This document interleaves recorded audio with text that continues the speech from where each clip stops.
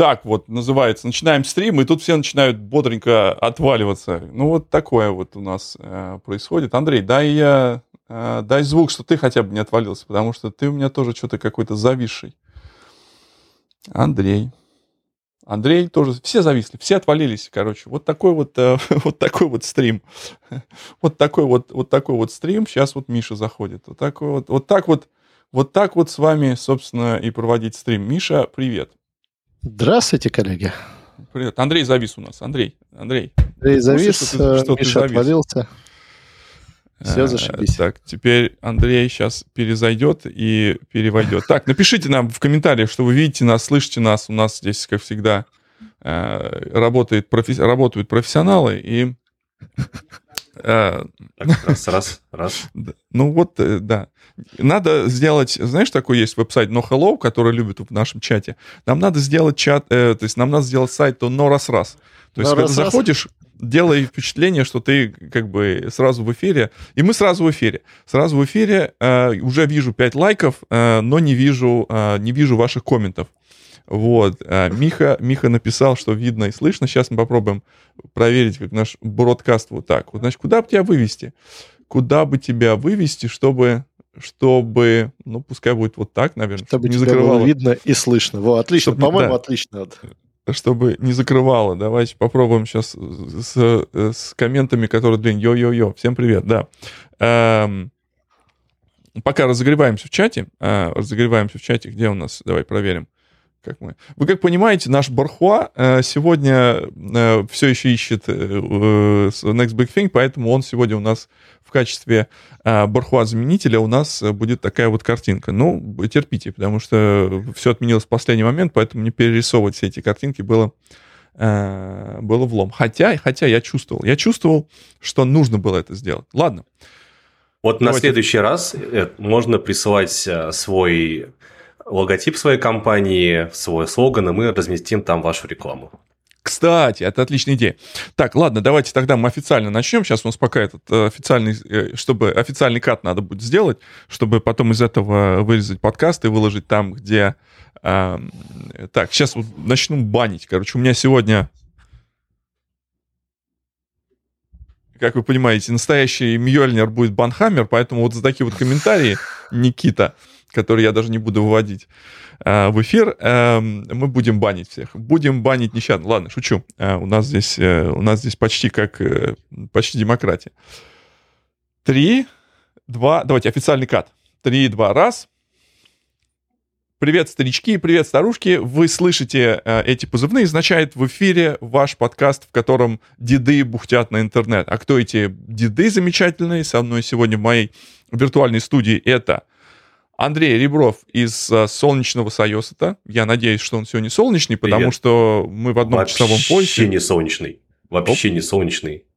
У нас дождь, тучи и как-то вот такое хреновое лето.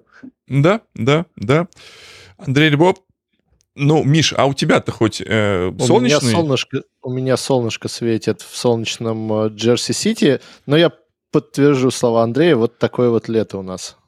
Ну, нормально. Снега нет, но зато тепло. Вы держитесь.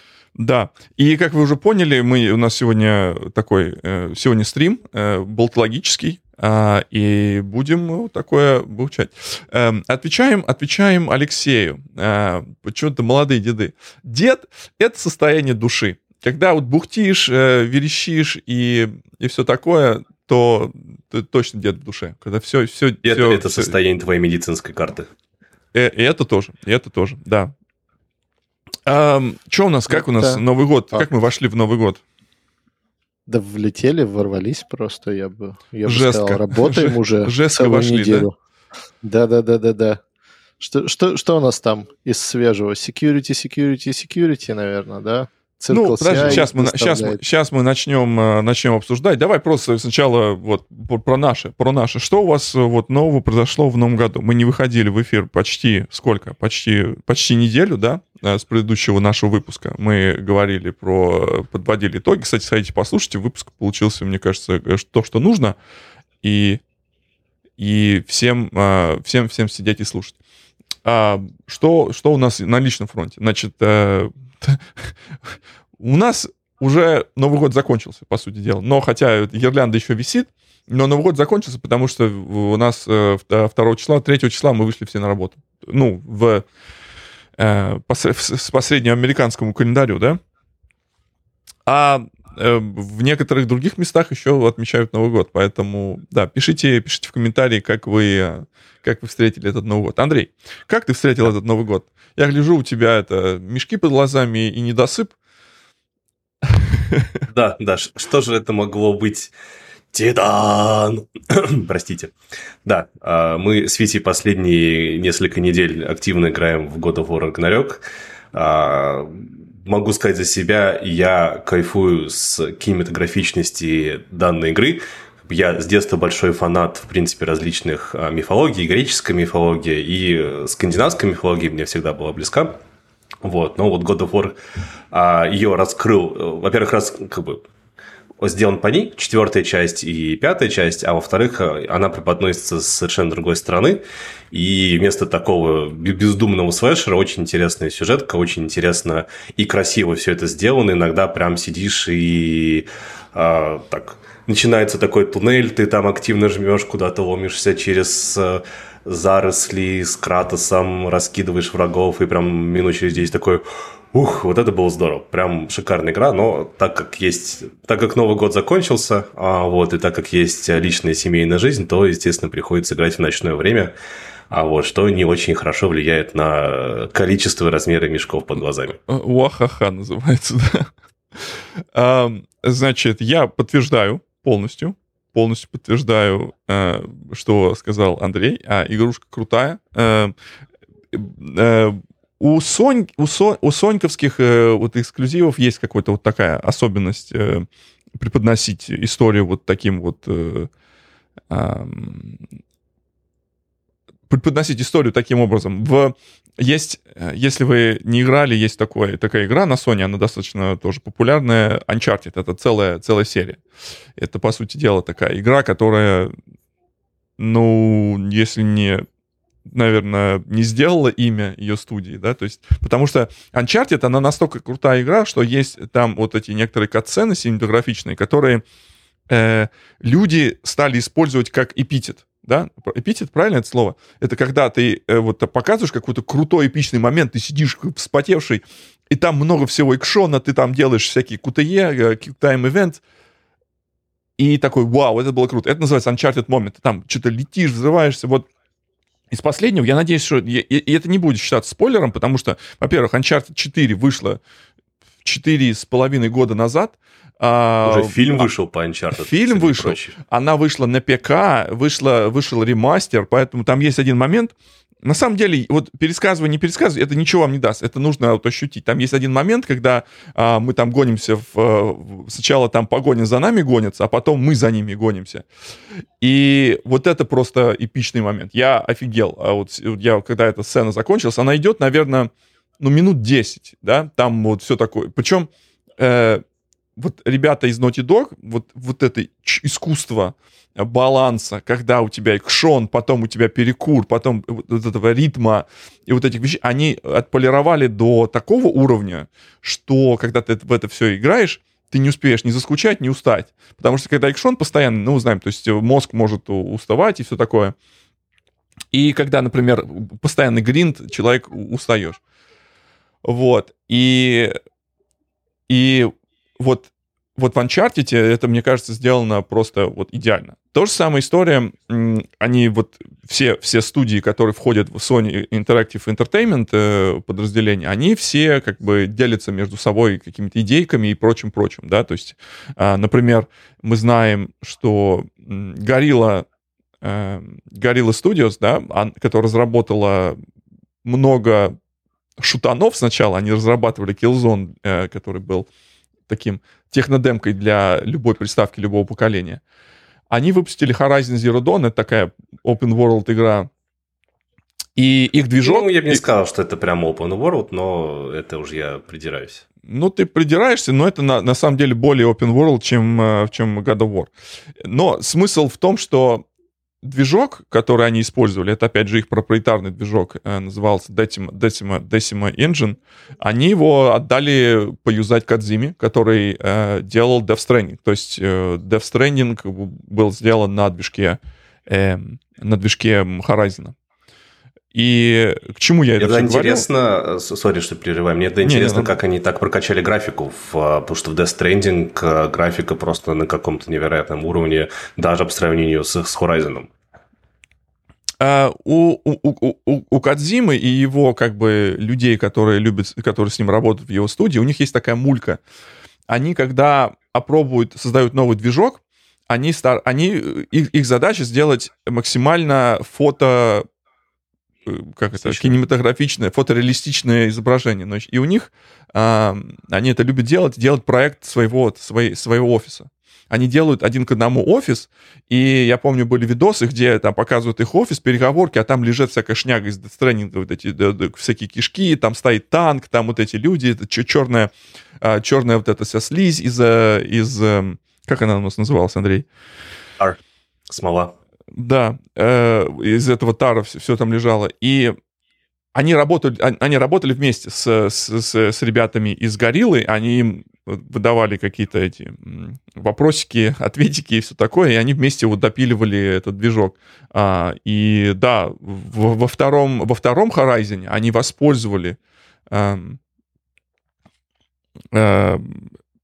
они использовали вот эту самую идеи, которые были заработаны, потому что второй Horizon, там тоже отвал башки с графикой. То есть, когда смотришь Horizon, думаешь, это самая красивая игра. Но потом у тебя наступает какой-нибудь Ванахейм в God of War, и ты такой, да, конечно, молодцы.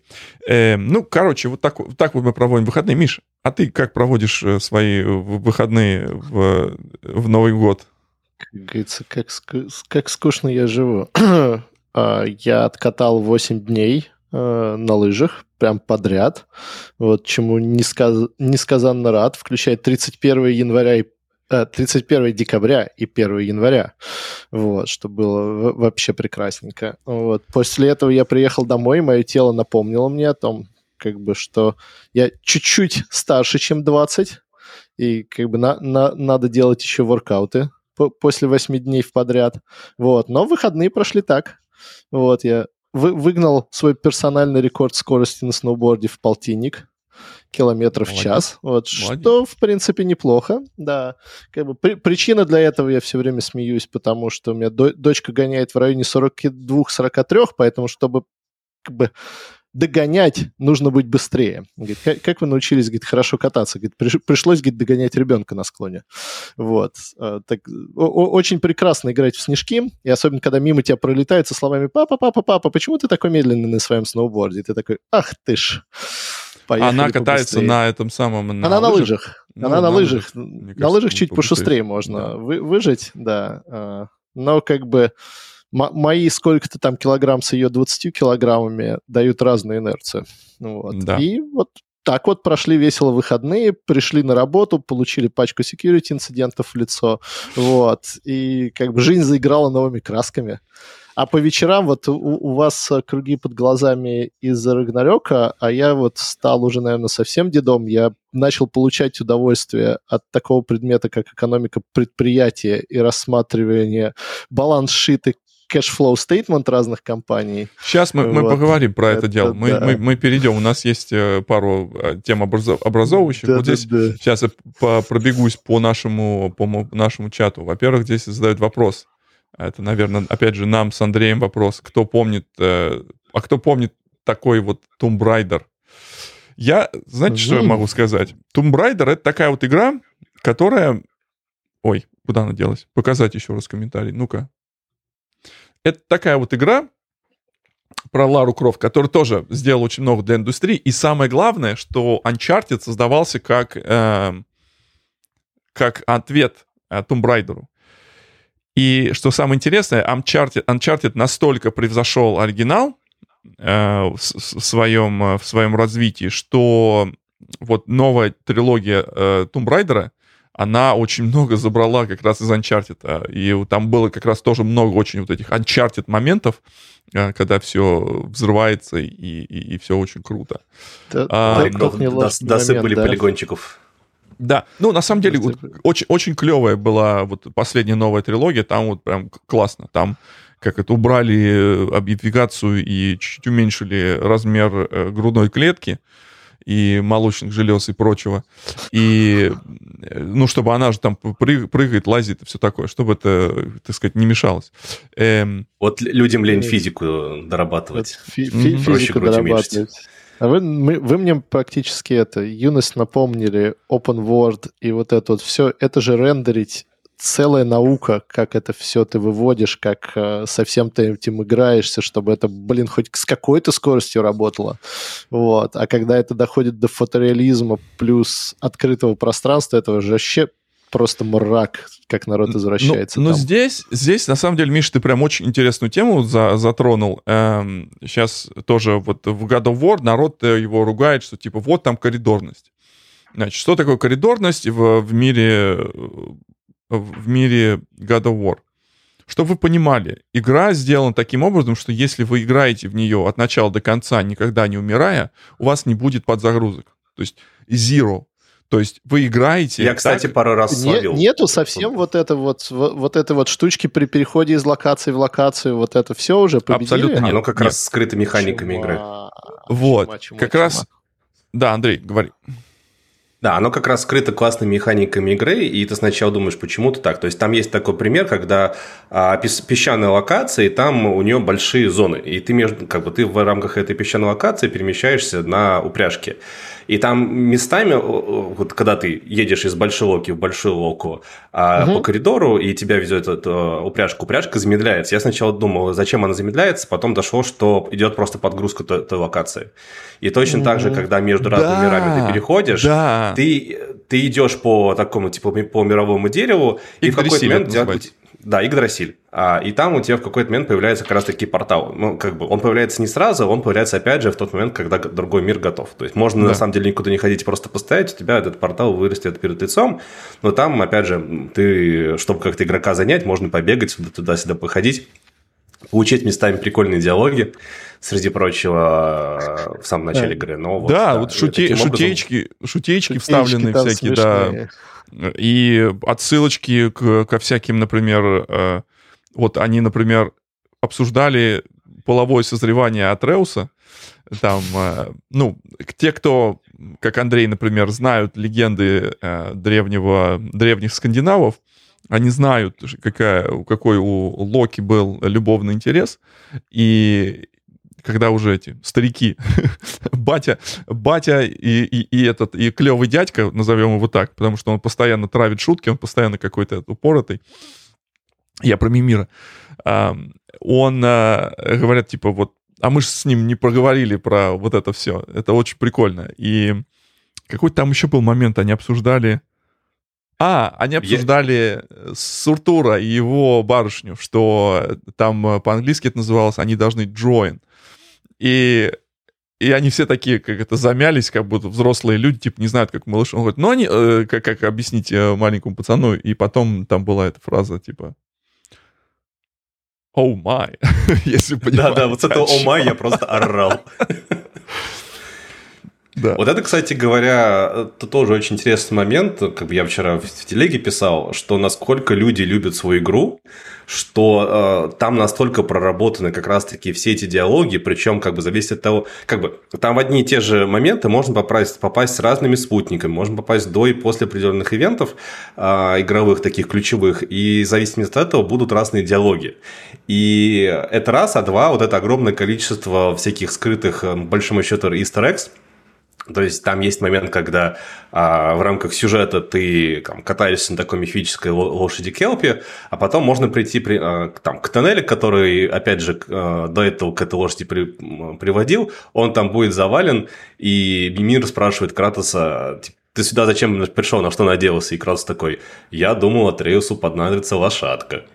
Вот, но больше всего я на самом деле орал с момента, когда они обсуждают поиски там путешествие по джунглям, и мир такой, вот такой красивый мир, по нему классно путешествовать, не обязательно все время отвлекаться на treasures, на сокровища, как раз такой, на сокровища важны, и мир такой. Но, Атреус, ну тебе-то хотя бы нравится мир открытый, Атреус такой, ну, сокровище же, в принципе, совсем неплохо. Я такой, да ну вас нафиг. А если попасть там со спутницей, то как бы первые две фразы такие же, третья фраза, она говорит, да, некоторые могут сказать, что природа – это действительно сокровище. Акратос такой, да, некоторые. И вот таких моментов в игре вшито очень много, и с этого просто орешь местами, потому тут что... сейчас должны ворваться фанаты этого Ведьмака и полностью раздолбить это все, потому что уровень проработки в Ведьмаке — это вообще мега. Там есть некоторые вещи, которые люди до сих пор находят и орут с них просто, там уровень как бы детализации всего. Ну, слушай, в Ведьмаке 200 игровых часов, в God of War Ragnarok 52. Да, но там честный open world, да. Да. Я там все время завидую... на лошадке скакать и все такое. Я все время завидую товарищам, которые вот делают эти сценарии, потому что насколько надо быть креативно упоротым, чтобы все вот эти вещи, все вот это как бы... Одно дело, когда люди там кино снимают или книжку пишут, она немножечко линейная. А вот как раз, Андрей, о чем ты говоришь, тут все переплетается. У тебя, набор вот этих пермутаций разных просто нечеловеческий. И народ умудряется каким-то образом сделать это, чтобы это еще было классно, вот, и не потеряться во всей этой вот как бы мешанине. Вот по поводу мешанины, самый интересный корнер-кейс есть, когда как бы, обычно мы привыкли, что игрок что-то делает, и на это действие возникает эффект. Вот как раз-таки в Ragnarok и в Киберпанке есть ситуация, когда ты ничего не делаешь, и на это игра реагирует. И вот, в частности, Ragnarok, там будут фразы, а в Киберпанке на твое бездействие завязана секретная концовка. И это вообще вынос мозга, как можно было к этому прийти. Да, вот там продолжаю например, завидовать этим упоротым людям. Да, нет, на самом деле это когда люди, которые делают эти вещи, они немножко понимают, для кого они делают и что они делают. Например, там есть моменты, когда они точно знают, что люди будут это делать. Там есть момент, когда там надо вызывать одного персонажа, который, ну, опять же, по мифологии вы знаете, что, если вы знаете, что есть дерево Игдрисиль, которое представляет собой... ветки которого, собственно, на ветвях которого держит мир, и если перемещаться по ветвям этого дерева, можно попасть в разные миры. Это то же самое, если вы смотрели первого Тора в Марвел, там это рассказано тоже было. Но немногие знают, что как бы на ветвях этого дерева живут белки. И белка. Да, она присутствует там, и ее можно вызывать. И люди знают, что люди будут это абьюзить. Они будут сильно это абьюзить. Там например, ты подойдешь, там раз 15 его вызовешь, и он уже потом беситься начинает. Эта белка начинает на тебя орать, типа, какого хрена ты это меня вызываешь? Что тебе доставляет удовольствие? То есть люди, которые вот проектируют эти механики, они любят делать игры, и они любят, вот они знают геймеров, они знают, что будут геймеры делать. И с одной стороны, вот опять же, давайте чуть свесимся к нашим темам, любимые, это там про деньги говорить, да, с одной стороны, это все развлекуха, но с другой стороны, это огромные деньги. Понимаете, что сделать игру, типа вот перезагрузить God of War 4, там им потребовалось 5 лет и $11 миллионов, по-моему, по официальным данным, где-то так. 11 лямов? 11 лямов. Ну, вот приблизительно, это официальные данные, сколько они были потрачены дальше, там неизвестно. Следующую игру, чтобы сделать, как пишут эти любители, добрые люди в интернете, сделать DLC... Нет, слушай, 200 миллионов. 200 миллионов? Ну, я ошибся, да. 200 миллионов. Ну, 200 уже ближе к порядку цен. То есть, во-первых... третий стоил 44 миллиона, так что да, там... Но с учетом инфляции, потому что третий был еще 100 лет назад. Да. И здесь есть такой нюанс, что вот Санта-Моника студия, которая все это делала, она, опять же, также она является, ну, карманной студией Sony, да, они не независимы, они работают на Sony, то есть Sony приносит им деньги. Но Санта-Моника студия была известна тем, что там это люди, которые могли выжимать максимальное возможное то, что можно было сделать на консолях. То есть они сделали, например, God of War 3 уже на уходящей PlayStation 3. То есть там консоль уже была реально там... вот-вот объявит PS... Что-то я это... Да. Вот-вот объявит PS4, и они делали, как показали, максимально, что можно было выжить. То же самое они сделали и с God of War 4 и с God of War 5. Например, вот эти коридорные вещи были сделаны, чтобы ваша PlayStation 4 и Pro не взрывалась. Вот эти все вот эти нюансы. И игра бежит изумительно красиво. Изумительно красиво выглядит она на всех, на предыдущих поколениях. То есть это большая, во-первых, работа с точки зрения продукт менеджмента. Я не представляю, как управлять проектом, который будет идти 5 лет. Вот я честно говорю, мне в голове моей это не укладывается. Плюс бюджет. Итерации по году. Такой спринт годовой. Ну, то есть ты помнишь, да, то есть что они показали... давай мы вот так вот переведем. Они показали первую демку, первые 10 минут игры спустя почти 3 года разработки. Ну, то есть... Вот как это так? Вот как это justify с точки зрения бюджета? То есть как вот ты убедить что-то? Вот мы делаем что-то новое. Мы делаем новое, мы уходим от нашей греческой мифологии, мы уходим в северную мифологию, мы делаем совершенный там разворот от слэшера до вот того кинематографичного мыльного кинца, который люди любят смотреть на Ютубе. Вот. Короче, ну я под впечатлением, я большой фанат, и вот, опять же, если вы можете объяснить или что-то посоветовать, проузнавать, как жить с такими долгоиграющими проектами. Вот мы часто любим говорить про выгорание. То есть как креативные директоры...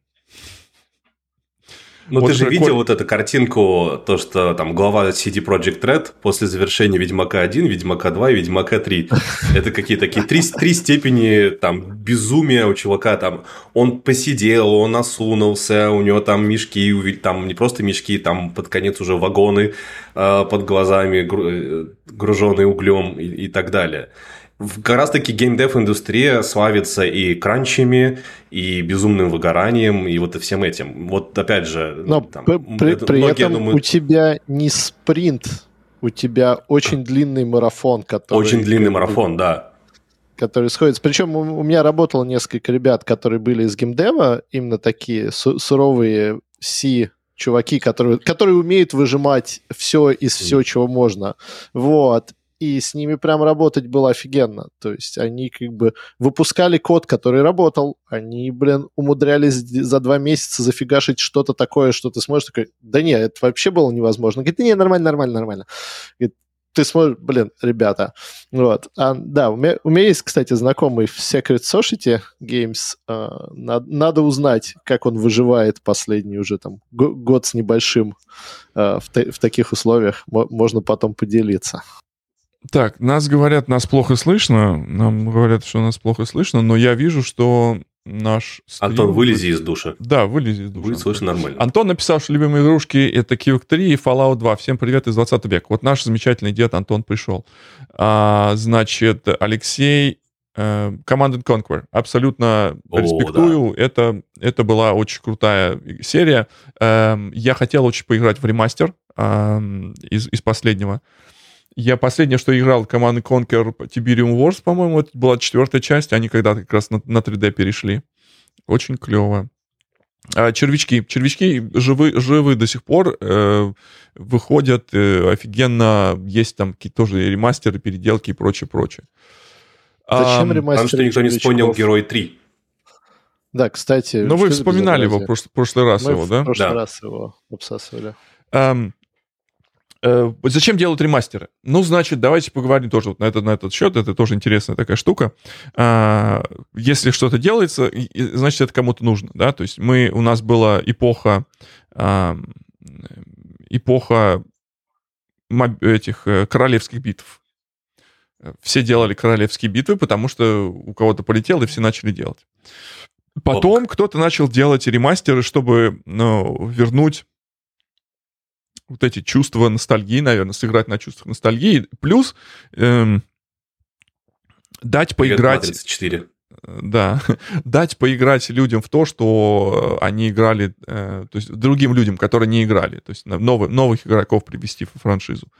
Еще вариант, зачем делаются ремастеры, естественно, как бы срубить с вас бабла, естественно, чтобы продать вам это самый фейслифт за $70. Привет этим самым, те, кто не покупает Last of Us. Андрей абсолютно правильную сейчас сказал вещь. Изменились технологии. И злые языки могут говорить все, что угодно. Говорят, что типа там они все охренели, они жадные и все такое. Ребят, это бизнес. Это entertainment, это бизнес, и в этом нужно понимать. Значит, когда создавалась Last of Us 3, она очень сильно, это одна из сильных игр, которая очень сильно давила на сюжет. И благодаря ей у нас сейчас есть очень крутые сюжетные франшизы, такие как Анчи 4, ну и там предыдущие Анчи тоже были очень сильно на сюжет завязаны. God of War, Death Stranding, Horizon. Но, как говорил Ховард Старк, я был limited by technologies of my time. То есть люди были определенные... Геймдизайн строился вокруг технологий. То есть то, что вот Андрей сказал. Коридоры. Понятно. Да, когда-то open world был, и вот без загрузок было просто невозможно сделать. Привет, муравьед. Open world да. Бежишь, загрузка. Да. Вот. Вообще ремастер, как бы, я немножко просто... Ремастер – это же не штука, которая принадлежит исключительно играм. Как бы у нас есть прекрасные примеры ремастеров в кино.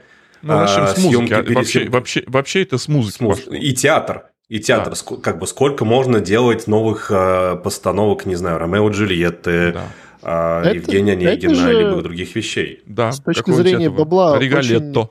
Очень хорошая история, потому что у тебя есть уже понятный бренд, у тебя есть более-менее понятная репутация. Вероятность того, что эта штука за 5 лет разработки выстрелит, она чуть-чуть больше. Вот, то есть народ снижает риски.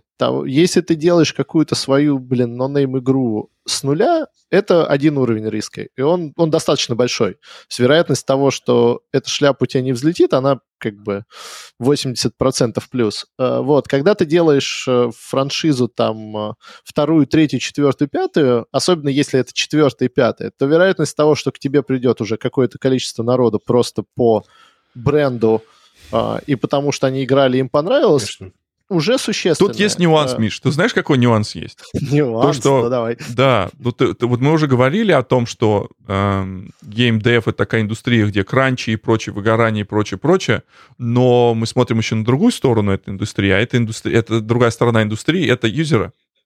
Как бы уровень токсичности у юзеров, пользователей игр, у игроков, это совершенно запредельная вещь.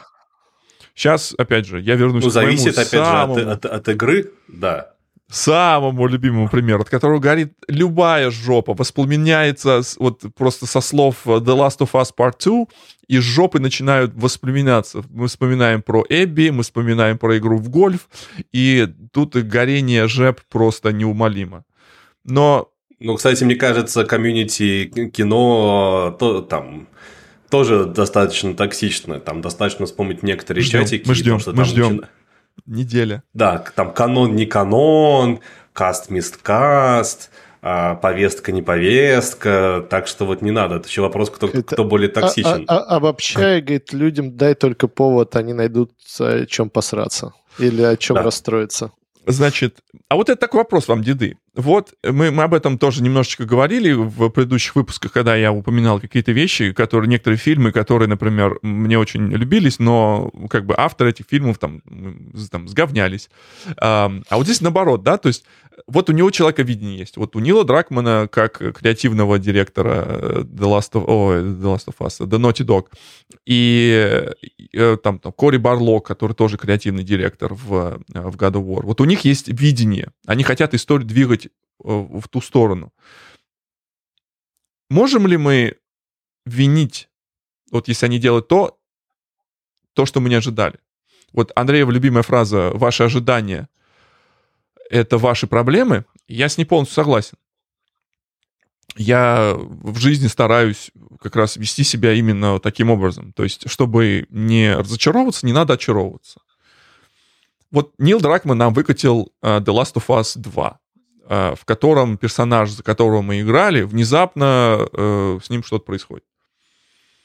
И сюжетные ходы, которые он делал, очень взбудоражили людей. Ты играл, Андрей, Тлоу 2? Нет, у меня вот Тлоу теперь будет после God of War. Вот, да. Сначала первая, потом вторая, да. Я сейчас не буду ничего там спорить, потому что там на самом деле... Тлоу первый я видел проходить на YouTube, Тлоу 2 я специально ничего нигде не смотрел, чтобы как раз-таки не заспойлерить. Нет, Тлоу 1 играй, прям вот бери ремастер и его играй. Это прям вот the how this game meant to be played. Спустя 10 лет после того, как люди сделали то, что они сделали. Опять же, у Naughty Dog тоже есть экспертиза выжимания сока из консолей, потому что как выглядела игра The Last of Us на третьей плойке, оттуда у нас вот эти пошли все это мыльное кинцо, вот это вот все. И как они потом сделали рескин для PlayStation 4, и потом сделали как раз именно настоящий серьезный ремастер. Там много всего было сделано. У меня просто единственный вопрос. Вот насколько мы должны...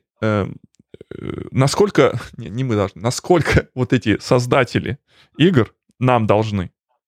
Вот. Люди говорят, вот он должен был сделать так, как фанаты хотели. 0. Насколько мы должны нашим слушателям? Если бы я делал то, что хотели пользователи, я бы сделал более быструю лошадь. Кстати, вот эта вот фраза Форда, она такая немножко controversial, потому что он сделал то, что хотели его пользователи. Вот, они хотели перемещаться из точки А в точку Б пошустрее. Вот. А решение это уже вторично на самом деле. Вот. Но... Есть Apple, другой пример компании, которая делает то, что считает нужным, а не то, про что орет интернет.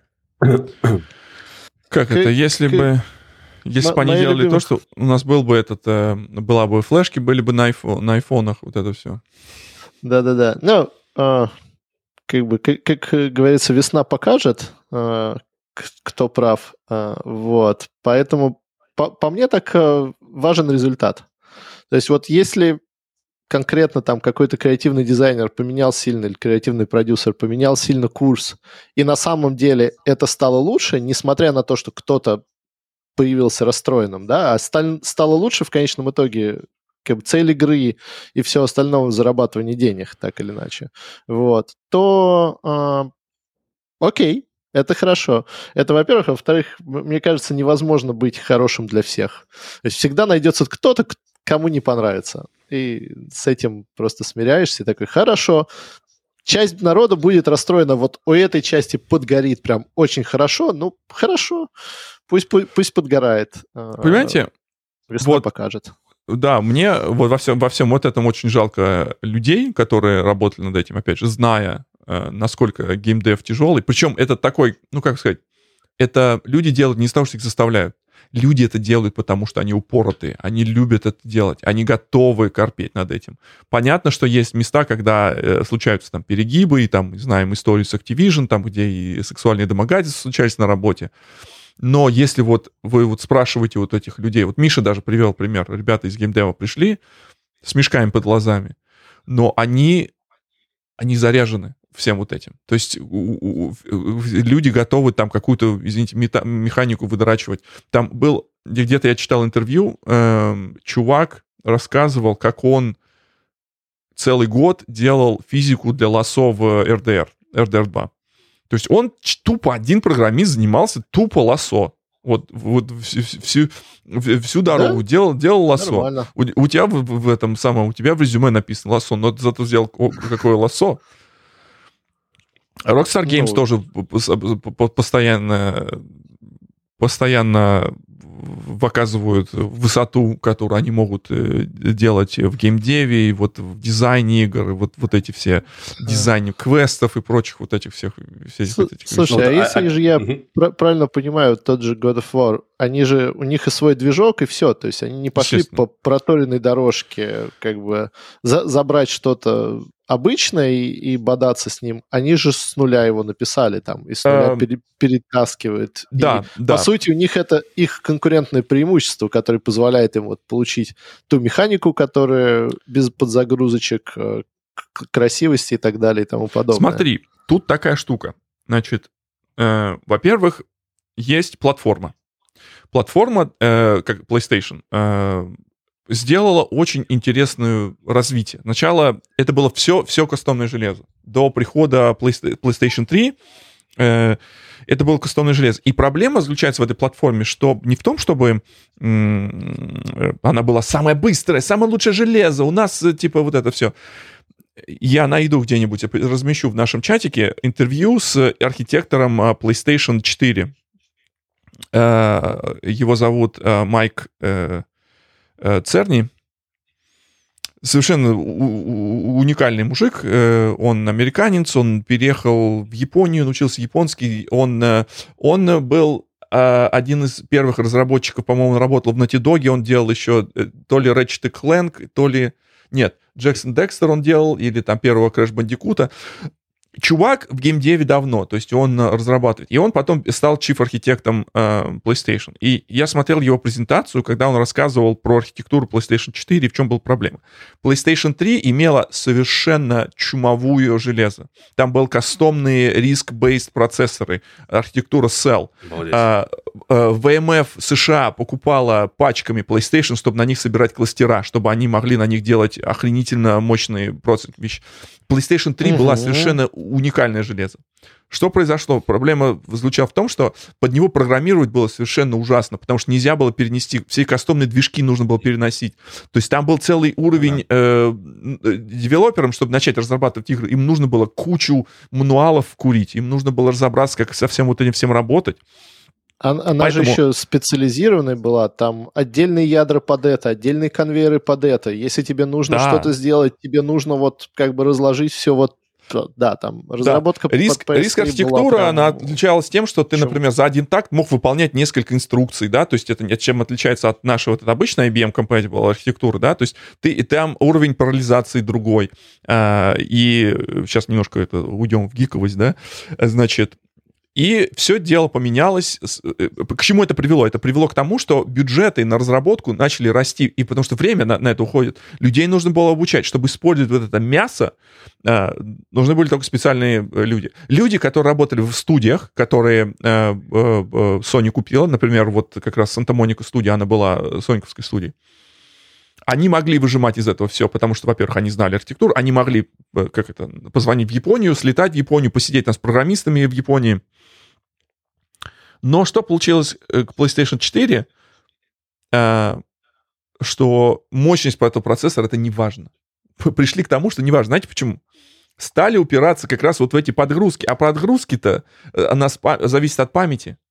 И сделали больше акцент на то, чтобы сделать более быструю память. И они продолжили как бы вот эту же идею в PlayStation 5, потому что они перешли там DDR5 память, плюс они сделали нативный SSD, они сделали кастомное железо для нативного SSD, чтобы загрузка вот это происходила мгновенно, чтобы загрузка из диска в память происходила мгновенно. Если вы играли Ratchet & Clank Rift Apart, вот это отвал башки. Это совершенно чумовое технодемо. Там видно, как перезагружаются уровни вот так вот. Ты там летишь, ты прыгаешь через через какое-то кольцо, и у тебя полностью сразу в следующую секунду у тебя нету вот этих коридоров прохождения и прочее. Я вангую, запишите этот твит, запишите этот стрим, что в следующем версии God of War у нас будет, если не будет честного open world, то будет вот такое, что мы охренеем с точки зрения использования железа. Потому что потенциал у железа еще не раскрыт. Но вот, кстати говоря, здесь же они даже вот на старой, вот на у меня 4-я PS-ка, даже здесь продемонстрировано уже, как происходит динамическая смена дня и ночи при тебе. Меняется, у тебя там подгружаются эти NPC, у тебя меняется целиком внешний вид, у тебя что-то исчезает, что добавляется, меняется все освещение. Да, это очень круто сделано. Вот это как раз именно вот про то, что я и говорю. Это вот как раз использование, вот это технологическое демо, да, использование вот тех или иных возможностей, чтобы Ну, плюс еще это не просто так, типа, давайте сделаем, потому что это круто. Это еще нарративно как-то хорошо обвязано, и ты сидишь, и у тебя прям челюсть отваливается, потому что это красиво. Как ему говорит спутник, это если 2 раза подойти и сменить время ночи, то спутник тебе говорит, типа, ты задолбал туда-сюда это переключаться, а он говорит, я хочу посмотреть на волков. Ох, как я орал с этого. Что ты, говорит, не посмотрел на них уже? Он говорит, я хочу посмотреть еще раз. Да. Это, конечно, было очень-очень-очень круто. Вот, и, значит, да, я найду, выложу в чате. Я уже. Как это, вот этого самого, как Майкл Церни. Я в восторге. Я под впечатлением, и я под впечатлением больше вот именно человеческого процесса. 5 лет что-то делать, и из этого не просто потом, типа, сказать, типа, в жопу. И понимаете, какая история? Еще психологически это сложно. Ты 5 лет что-то делаешь, ты не можешь никому не рассказать. Взлетает. Нет, ты не можешь никому ничего не рассказать, не показать. Ты делаешь это 5 лет в какой-то секретности, понимаешь? Потому что вот произошел буквально до релиза, произошел слив The Last of Us, интернет бомбило, как бы людям слали угрозы, кого-то обещали убить, кого-то обещали там Лора Бейли, которая озвучивала Эбби, получала угрозы как бы от фанатов. Она шикарная, кстати, тоже voice actor. Ну, там они работают во всем играм, то есть она не только Эбби озвучивала, она много и других озвучивала персонажей. Вот, поэтому это просто офигенно. Ну что? Мы так аккуратнетенько обошли все темы, которые планировали обсуждать, но отлично побухтели за игрушки. Я забросил темку, которую я хотел обсудить буквально сегодня. Вот давайте чуть про деньги. И я еще там призвал из моего чата про Кавку тоже людей обсудить. Кто-то пришел и хочет, наверное, об этом послушать. Значит, давай про деньги? Да, про деньги, acquisition и все такое. А сегодня Confluent написала, что Confluent — это компания, которая делает, если вы не в танке, и последние несколько лет, Confluent делала Apache Kafka и принесла ее на клауд, и много всего из этого, как бы, ваш покорный слуга выдавал на интернет. Сегодня объявили они, что они покупают стартап, который делал Managed Apache Flink, и вот многие пытаются понять, хорошо это или плохо, и как это в дальнейшем отразится. Я сейчас, во-первых, открою Stonks. Stonks лучше не открывать в последнее время. Давай, Миш, ты нам расскажи, что у нас вообще происходит по Stonks. Почему все красное? Миша не в курсе этого мема, я сейчас это скину. Да, просветите старичка. Ну, это типа как это... Покупаю подороже, продаю подешевле, я у мамы инвестор. Фиксирую прибыль. На падении покупаем на всю котлету, фиксируемся на минус 30, да. Да. Зеленое же с утра было, новости выходили по этому. Сейчас все взлетело, нормально, летим вверх. Вот. Вчера все упало. Причем упало с таким треском, что как это... Как бы мир такой, нет новостей, падаем. Появились хоть какие-то хорошие новости, это покупаем. Кто-то пошутил недавно в чате, обычная фраза инвесторская такая, ты, говорит, покупаешь на слухах, продаешь на новостях, вот, сейчас мир пошел в другую сторону, ты, говорит, продаешь на новостях, а потом начинаешь докупать на слухах. Вот. Сейчас пошли слухи о том, что вроде бы с пейроллом все нормально, поэтому полетело вверх. Но вообще рынок напоминает очень такой, как бы, истероида в данный момент. Вот эти белки-истерички. Орех. Вот. Ой, что-то новость сказали, все вверх. А какую-то новость сказали, все вниз. Вот. Поэтому не ищите здесь логики. Вот. Да, потому что когда новость была про Confluent, а падает фарма, ты такой, что? Значит, мое личное мнение. Давай, Миш. Давай. Но мое личное мнение. Я как профессор Гэллоуэй, которую я слушаю и читаю, рекомендую, кстати. У нас тут спрашивали, почему фанг. Это вот именно то, что фанг. Почитайте книжку профессора Гэллоуэя, называется «Four». или The Four, да, то есть 4. Там как раз Apple, Amazon, Netflix и Facebook. Очень классная книжка, немножко делает настрой. Ну, к чему я это? Он говорит обычно, когда он о чем-то говорит, я инвестор. Ну, в плане того, что чтобы вы понимали, что его он может потенциально быть как бы заинтересованным лицом. Да, я инвестор в Confluent, у меня осталось еще немного, поэтому я вижу, как инвестор, я вижу в этом офигительную перспективу роста как бизнеса. Во-первых, значит, Kafka создала новую категорию программного обеспечения. То есть там до этого были всякие базы данных, все понимают, народ понимает, как с этим жить, понимает, что такое база данных, понимает, что такое база данных в клауде. Поэтому Amazon с базами данных и же с ними другие компании, которые делают там тот же Mongo, тот же Elastic. Это понятный бизнес. Значит, что такое Kafka, не всем было понятно, но каким-то образом там Confluent пытался это самое изменить это, показать новую технологию. И вроде как бы становится понятно. Ну, и вот теперь как бы клиенты приходят на клауд, они все хотят реал-тайма, все хотят каких-то вещей, и как я вот это все вижу, это заключается в том, что, окей, данные мы принесли, данные есть на клауде, теперь что с ними делать, да? Есть доморощенная технология, которая называется KSQLDB. Я это сказал доморощенная не в плохом ключе, это достаточно клевая технология, которая была построена, собственно, с нуля и как бы архитектурно использовал там Kafka Streams, вот это все.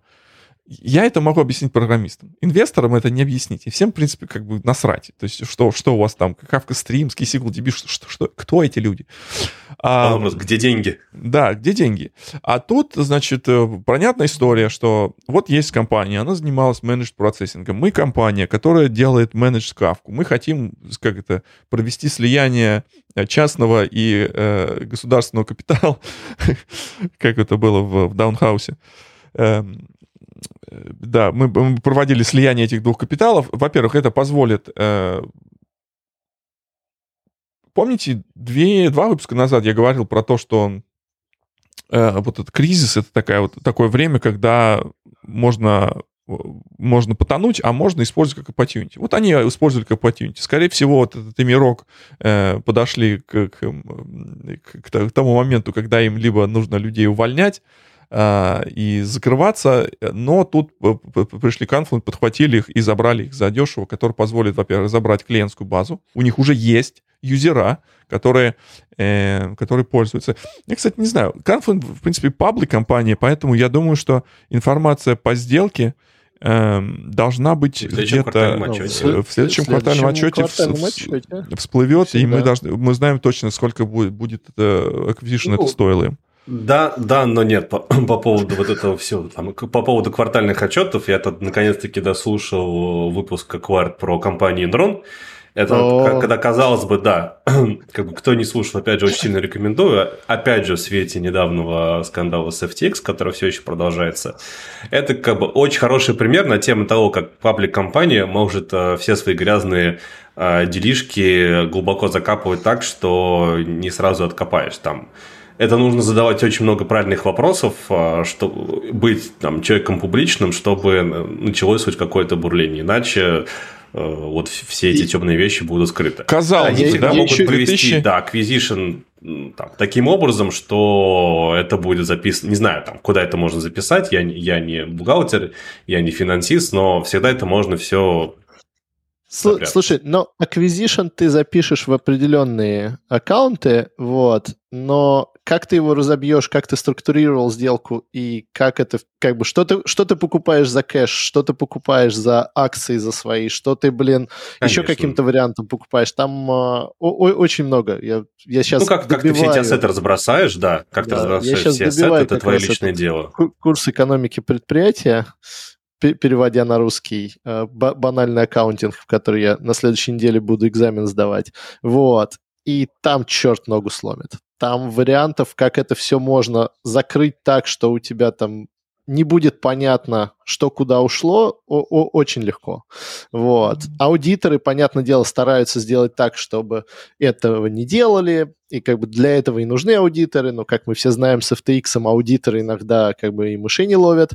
Вот. И они такие, Но аудиторы могут в том числе быть на пейролле у компаний, которые аудиты не проводят.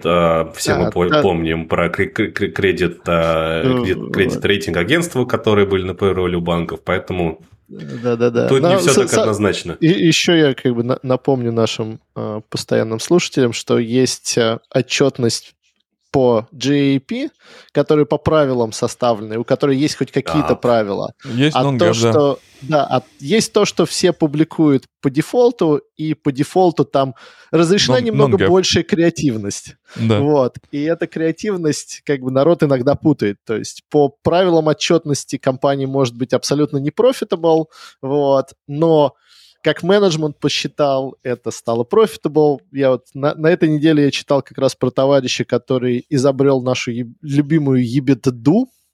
Community-based EBITDA, не забываем еще бывает. Которые... Community Adjusted EBITDA, это вот...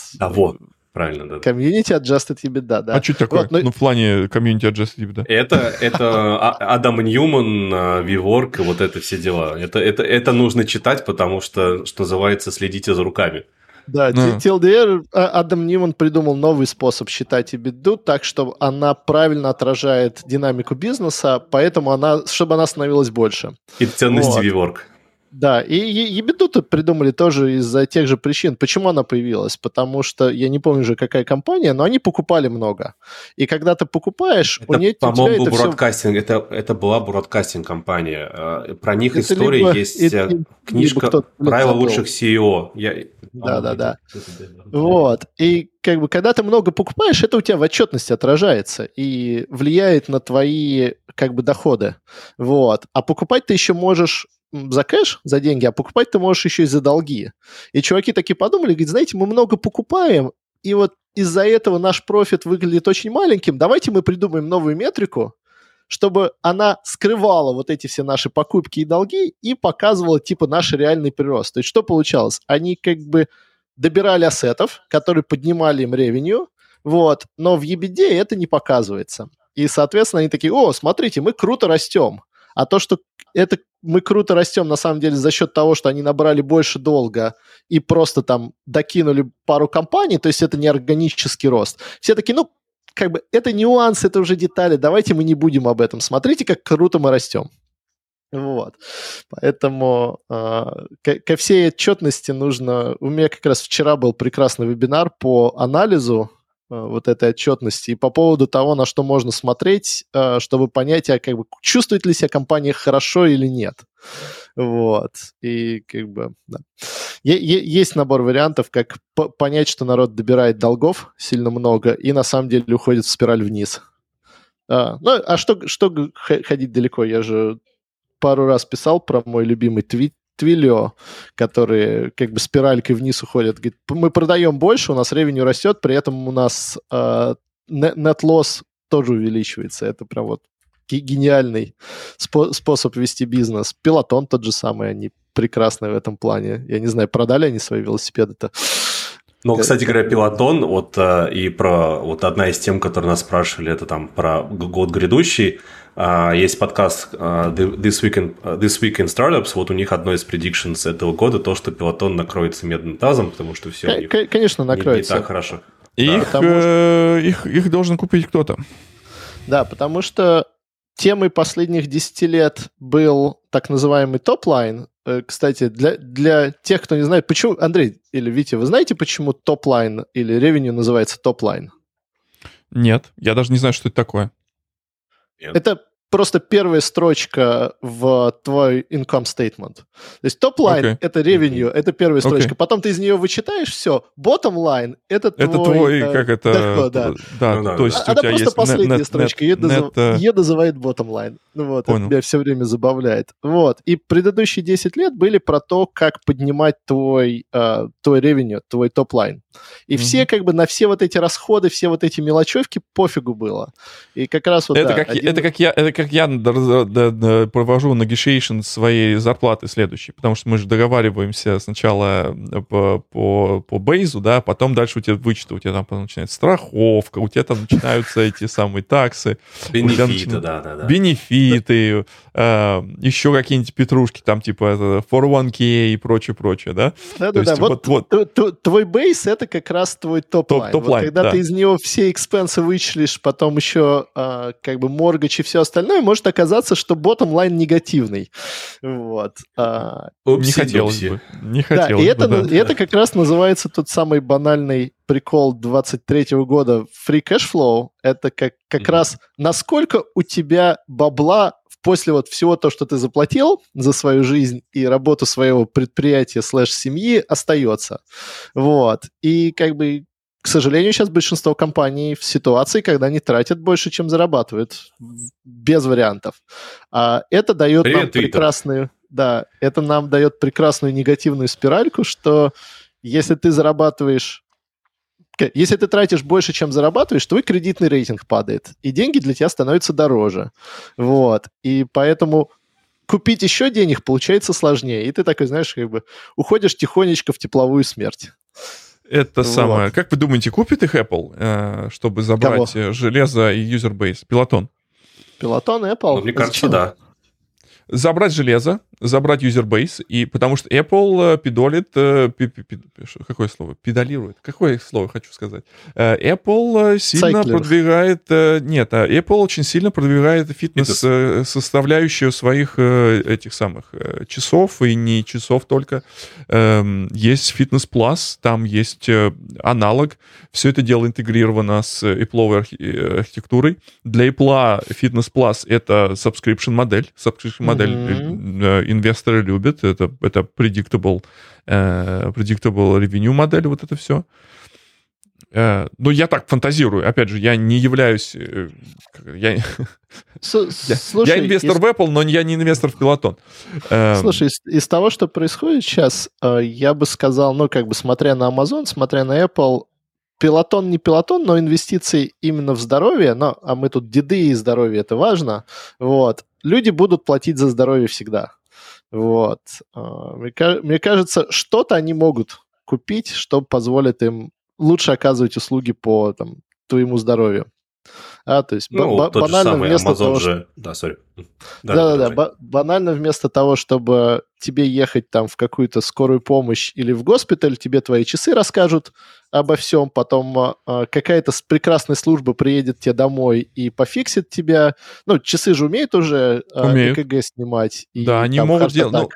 Подожди, нет, там нюанс. ЭКГ, они типа, их зажопили государственные органы. Типа, какого хрена вы будете нам сейчас ЭКГ тут выдавать? У нас же есть тут целая сертификация, а ваши часы не являются медицинским инструментом, поэтому, когда ты используешь ЭКГ в часах, которые показывают ее не хуже, чем ЭКГ естественное, там вот дисклеймеры, ты их должен прокрутить, все эти дисклеймеры, типа, да, я понимаю, что... Я прокрутил и кликнул, да. Да-да-да, там типа это, мы не можем детектить heart attack, мы не можем этот самый, но это когда момент, когда технология идеальна, а люди мудаки.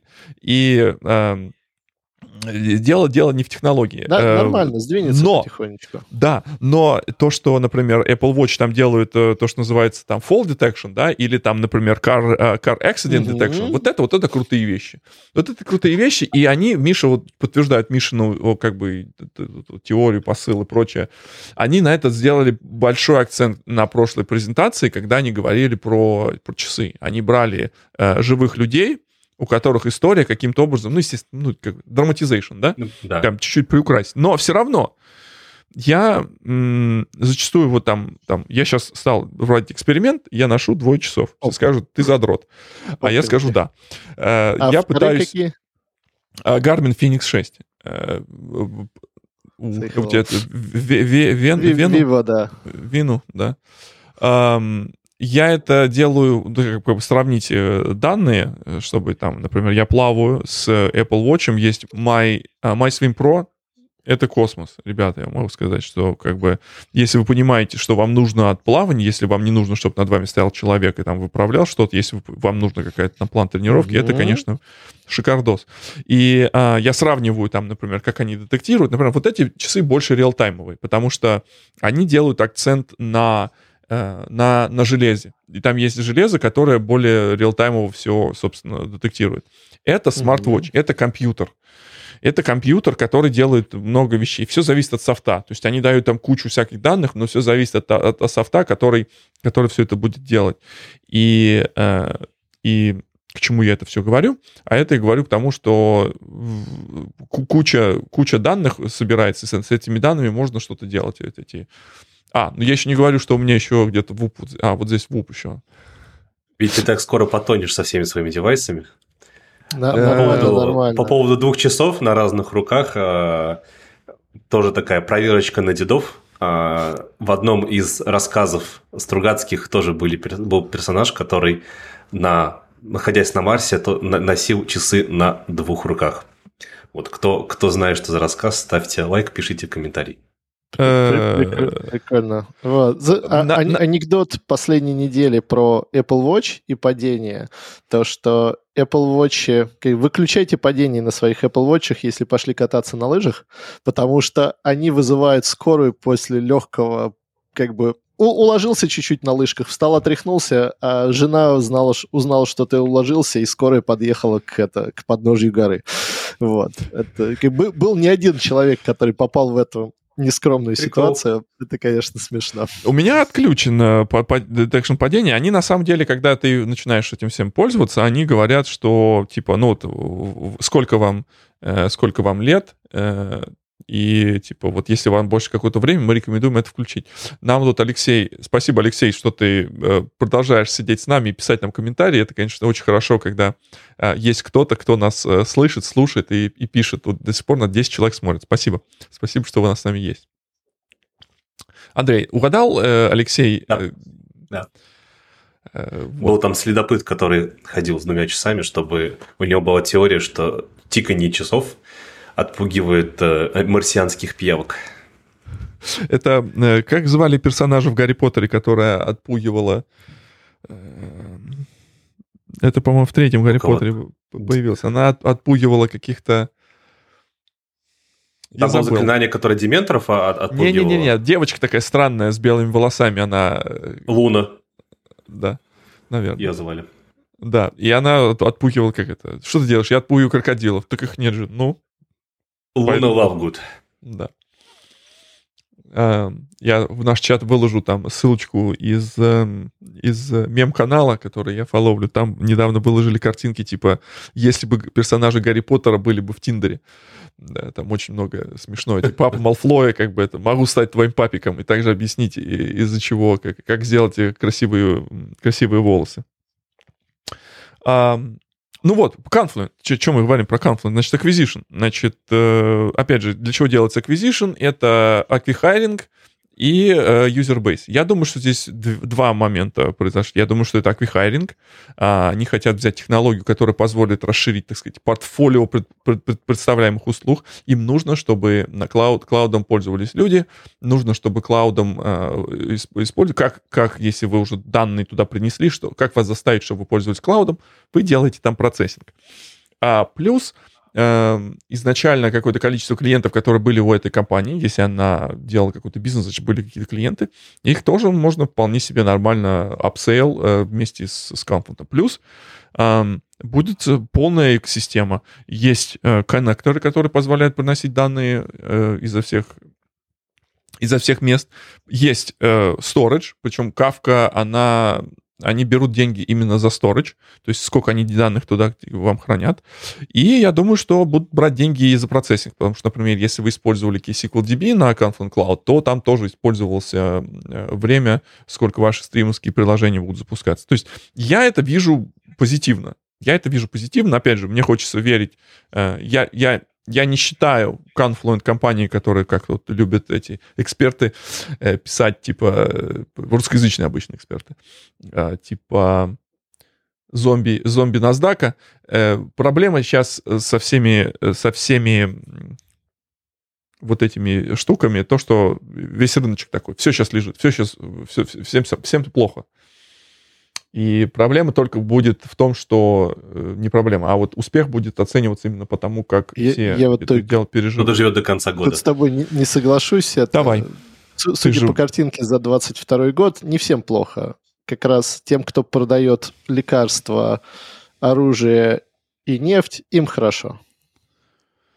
Это, собственно, так, это краткое описание 22 года. Это реально жопа. Ну, то есть, как бы, ты сказал оружие, нефть и лекарства. Да, все правильно, абсолютно верно. Да. Неожиданно Walmart чувствует себя хорошо, в нуле за год, что вызывает легкое недоумение, и T-Mobile вырос, а все остальные в рамках. Почему у тебя вызывает недоумение? Вот смотри, Walmart, в принципе, за последние несколько лет хорошо потянули IT-инфраструктуру в свою, то есть они понимали, что Amazon составляет им большую проблему в ритейле. Walmart, чтобы вы понимали, Walmart есть везде. И Walmart — это там, где покупают все, что можно, что хотите покупать, и там есть на любой, так сказать, вкус. Они сильно улучшили ситуацию со своим подписочным сервисом. Они, например, в отличие от Whole Foods... Аналог Прайма. Да. Джет, который они купили когда-то... Нет, Джет они закрыли. Они закрыли, там с Джетом ничего не полетело, они думали, сейчас купят и перенастроят, но ничего не получилось. Наверное, какие-то технологии использовали, но все равно. Значит, доставка у них всегда присутствует то, что вот называлось, то, что Amazon хотел сделать долгое время, и вот с покупкой Whole Foods они это сделали, то, что называется last mile, да, то есть когда у тебя есть офигительная логистика по тому, как у тебя расположены все warehouses, все свои склады и доставка, и вот как только ты добиваешь last mile, да, то есть добиваешь, как вот донести до людей. Amazon очень сильно в этом улучшился, например, они Whole Foods не только как свой ритейловый бренд используют, но также как и склады, то есть там можно прийти там в Whole Foods, например, и сказать... Возврат товаров сделать. Могут тебе прислать в Whole Foods ящик, ты едешь в Whole Foods, а он тебе в локер там кладет на следующий день, да. Вот, и да, и значит, у Walmart всегда был last mile, но они не знали, как вот эту аудиторию... воспользоваться. Да, как вот эту аудиторию... И ковид им помог. В ковид многие... у них доставка лучше. То есть, например, Amazon стал брать $10 за доставку из Whole Foods. И доставка оттуда откровенно... Ну и качество Whole Foods, кстати говоря, ухудшилось, товаров покроет там продается. Да. Ну, вы там, например, dry-aged ribeye все еще топчик, но фрукты привозят не очень хорошие. Вот, поэтому вот прям мне нравится, что делает Walmart в последнее время. То есть я не знаю, зачем мне столько подписок, но... Walmart, они молодцы большие. Если их историю почитать, они делали много инноваций в свое время и в плане логистики, и в плане доставки и всего. Они были первыми, кто спутники, и первыми, кто компьютеризировали свой operations. Да, их фокус на самых низких ценах драйвил их к тому, чтобы минимализировать потери на доставке. Короче, про них я тоже рекомендую почитать просто историю, как они строили. Вот. Ссылочки уже приложены в нашем чатике. Вот. А почему я говорю неожиданно? Ведь потому что как бы все тихонечко наклонялись, да, а они молодцы. Они как раз пример вот того анекдота, который говорит, не спеша, мы сейчас вот медленно спустимся с горы и потихонечку продолжим делать то, что мы делали. Ну вот. Да, у них это реально были проблемы. Да, то есть вот из-за Амазона действительно у них реально были проблемы, потому что, Амазон демпинговал, приход Китая на маркетплейс в Амазоне очень сильно ударил по Walmart, но вот в какой-то момент произошло то, что произошло, и Walmart продолжает себя достаточно хорошо чувствовать. Вот, потому что, да. Ну да. В общем, такая вот история. Значит, о чем мы сегодня поговорили? Хороший стрим получился. Ни одну, правда, тему из голосовалки мы не обсудили, но это, давай, мне кажется, Андрей, темки на следующий мы старались, да. Расскажи нам, вот ты у нас единственный из стартапа, да, то есть там спрашивали, как быть в стартапе. Хотя нет, ты уже не в стартапе. Ну, ты же тоже в стартапе. Ну да. С такими темпами я могу сказать, что я в стартапе. Но нифига себе, у тебя паблик компания на минуточку. Поэтому ты из нас, из всех, как бы, совсем не стартап. Как это зависит, с какой стороны посмотреть. Вот. Но, Андрей, ответ простой. Планируется год выживания? Ответ простой, да, Андрей? Фитнес, как-то лекарства закупайтесь. Да. Ну вот, бензинчик. Glocks, Stonks и таблеточки. Молодец. Это хорошая будет тайтл для сегодняшнего выпуска. А так, как бы, по поводу года стартапов, предиктов на предиктиле уже полно, но очень хорошо, есть очень хороший пост, называется как раз-таки у PG из YC, называется, как же он называется? Default Alive. Называется он Default. Да, есть очень классный перевод, который как раз таки делал Леша Стаценко, который у нас в чате сидит. Он как бы... О чем эта статья, если говорить кратко? О том, что когда вы планируете будущее своей компании, вы должны видеть мир не в розовых очках, то, что у вас там будут миллионы, миллиарды сыпаться от инвесторов, у вас там будут миллионы подписчиков. Смотрите на мир как пессимист. И это позволит вашей компании, да, возможно, не быть такой секси, не так там, не собирать столько постов на Crunchbase и прочее, зато вы проживете дольше и вырастете лучше. Поэтому не надо хайрить слишком много, фокусируйтесь на... Там не надо в roadmap записывать миллионы вещей, не надо... не совершайте глупости, и все у вас будет нормально. Поэтому сейчас очень с точки зрения стартапов, да, во-первых, что я вижу, что в адекватность пришли... приходят все еще медленно, но приходят оценки компании. Вот недавно в чате YC, в WhatsApp, там был вопрос на товарища, какую оценку получают секси-компании из последнего батча, то есть это зима 2023, и там сказали, что 35-40 миллионов. То есть на Series A. На вот, на что? На Series A, да. Окей. Вот, я там немножко поперхнулся камбучей. Смузи. Вот. Да. Да. Я потихоньку перехожу на камбучу. Молодец. Вот, нашел ту, которая мне нравится. Пришлешь мне когда посмотреть. А я же присылал. Нет, ты не прислал. Ты похвалился, сказал, что типа нашел какой-то бренд и, по-моему, не прислал. Неважно, да. Но классная лавандовая камбуча, конечно, шикарная. Anyway, основные ошибки, которые делают стартапы, это первое. Слишком много хари, когда получают деньги, слишком большие офисы, когда получают деньги, слишком большой roadmap, когда получают деньги, слишком много лишних перков, которые вы делаете, когда получают деньги. И в этом плане как раз-таки хорошо выглядит удаленка. Офис не нужен, перков минимально, делают, всех заставляешь идти по родмапу и его достигать. Это, как мне кажется, очень классный момент. Ну и да, главное, не нанимайте слишком много людей, чтобы потом не было больно при их увольнении. У меня до сих пор самый плохой день в стартапе, когда за день пришлось уволить 9 человек. Там, конечно, Amazon увольняет 18 тысяч. Вот. Но для меня 9 человек из команды в 48 человек тоже было очень неприятно, поэтому...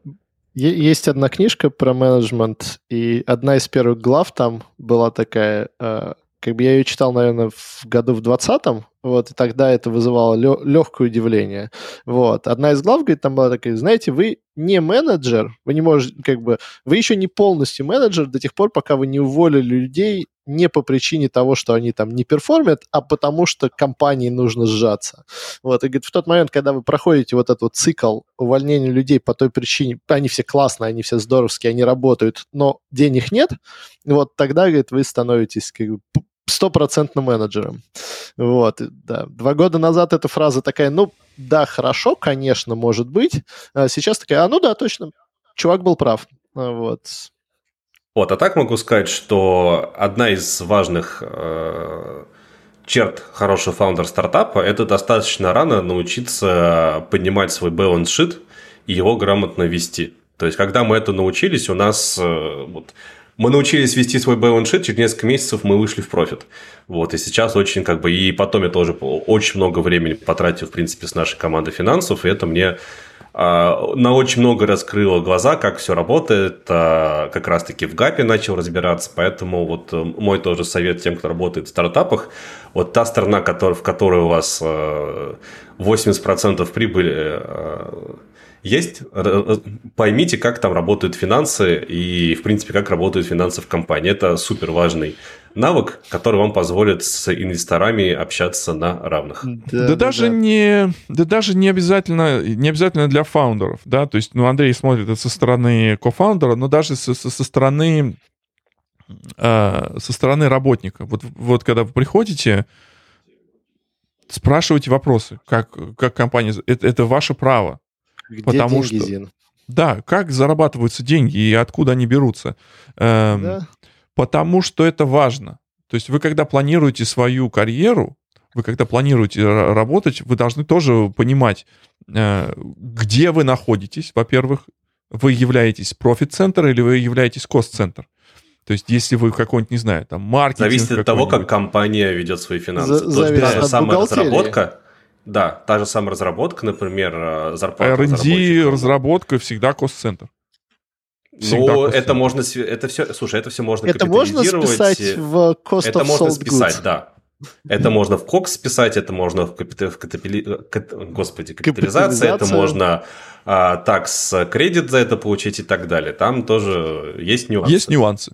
Да, и эмпирически это можно изучать, да, то есть вы разберитесь заранее, опять же, вот важный такой момент, когда люди спрашивают, вот, что взять, бейз или опционы? Вот нам дают столько много опционов, и мы будем, опять же, будем очень богаты, когда это... Но разберитесь, как это работает. Разберитесь. Первая фраза в курсе по экономике. Предприятие, деньги сейчас намного лучше, чем деньги потом. Да, но есть нюанс. Да? То есть в зависимости от того, сколько вы готовы подождать. С одной стороны, да, это хорошо иметь птицу в руке, чем журавля в небе, но можно и рыбку съесть, и на лошадке покататься, если вы понимаете, о чем я. Вот. Как лошадку звали, Андрей, это в God of War? Элпи. Забыл. Да. Про God of War, на самом деле, еще тоже одна отсылка. Я не знаю, это была отсылка, не отсылка, либо это моя личная испорченность. Там тоже, наверное, закрывает выпуск подкаста шутеечкой. Там Мимир начинает задавать загадки, и в какой-то момент там задает загадку Кратусу, которая ему понравилась, про 3 двери. И там типа за одной дверью вольный перевод пики точеные. Вот, и... Я это пропустил. Ну, в общем, я найду потом, возможно, где-то на YouTube есть моментик, скину в наш чат. Вот с этого момента я тоже проорался.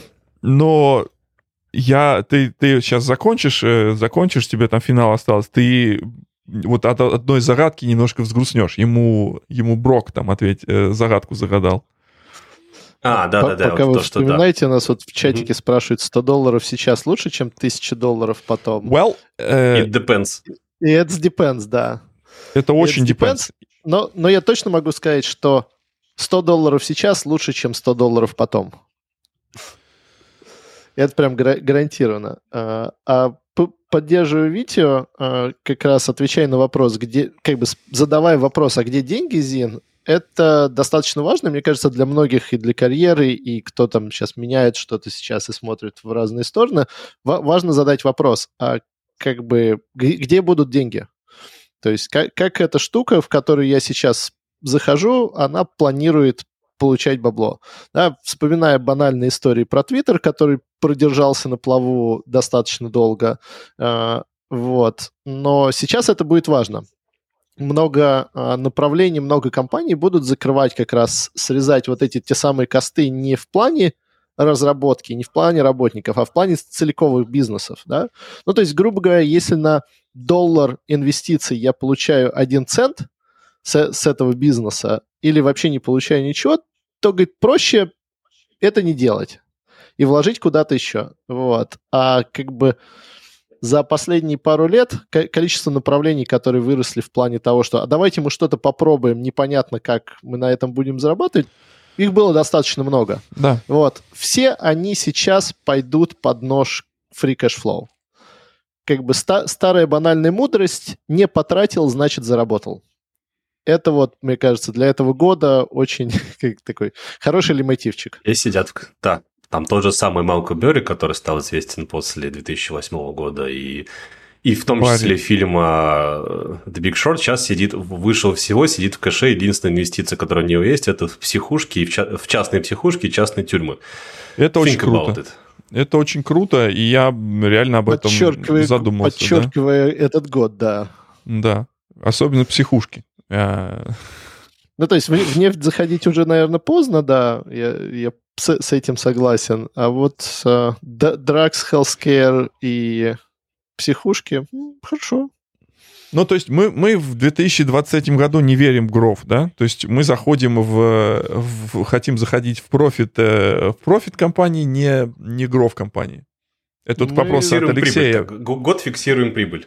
К вопросу Алексея, мы верим как раз $100 в час или $1000 потом, да, то есть как мы верим в потенциальный рост и вкладываем в рост компании, или мы вкладываем в традиционные ценности: нефть, наркотики, драгс. Нюанс $1000 потом состоит в том, что потом может не наступить.